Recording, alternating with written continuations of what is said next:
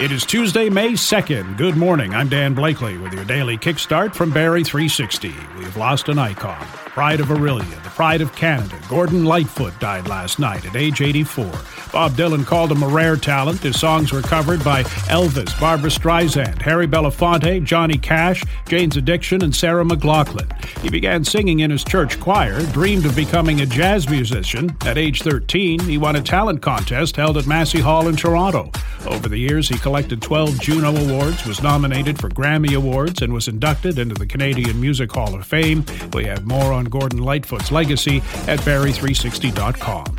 Phone fraud not going away. Study finds 6.3% of unwanted phone calls in Canada in the first 3 months of the year were considered fraud, up from 5.9% in the final 3 months of last year. Unwanted calls include those that are legal, for instance, a sales call regarding a service you may have subscribed to. There are two types of illegal calls: scams involving an outright lie, and those where a product does exist but the recipient didn't request it.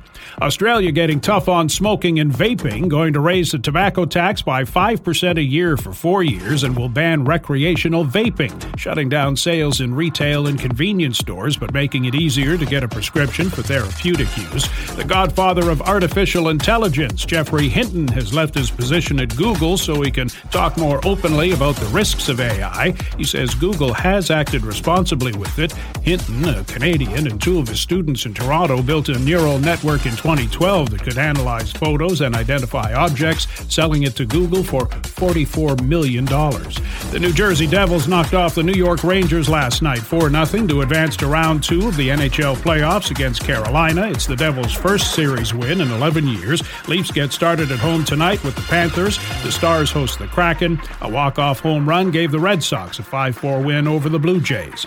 Showers today, high near 6. That's your kickstart for May 2nd. We're back again tomorrow. Until then, remember, never be a prisoner of your past. It was a lesson, not a life sentence.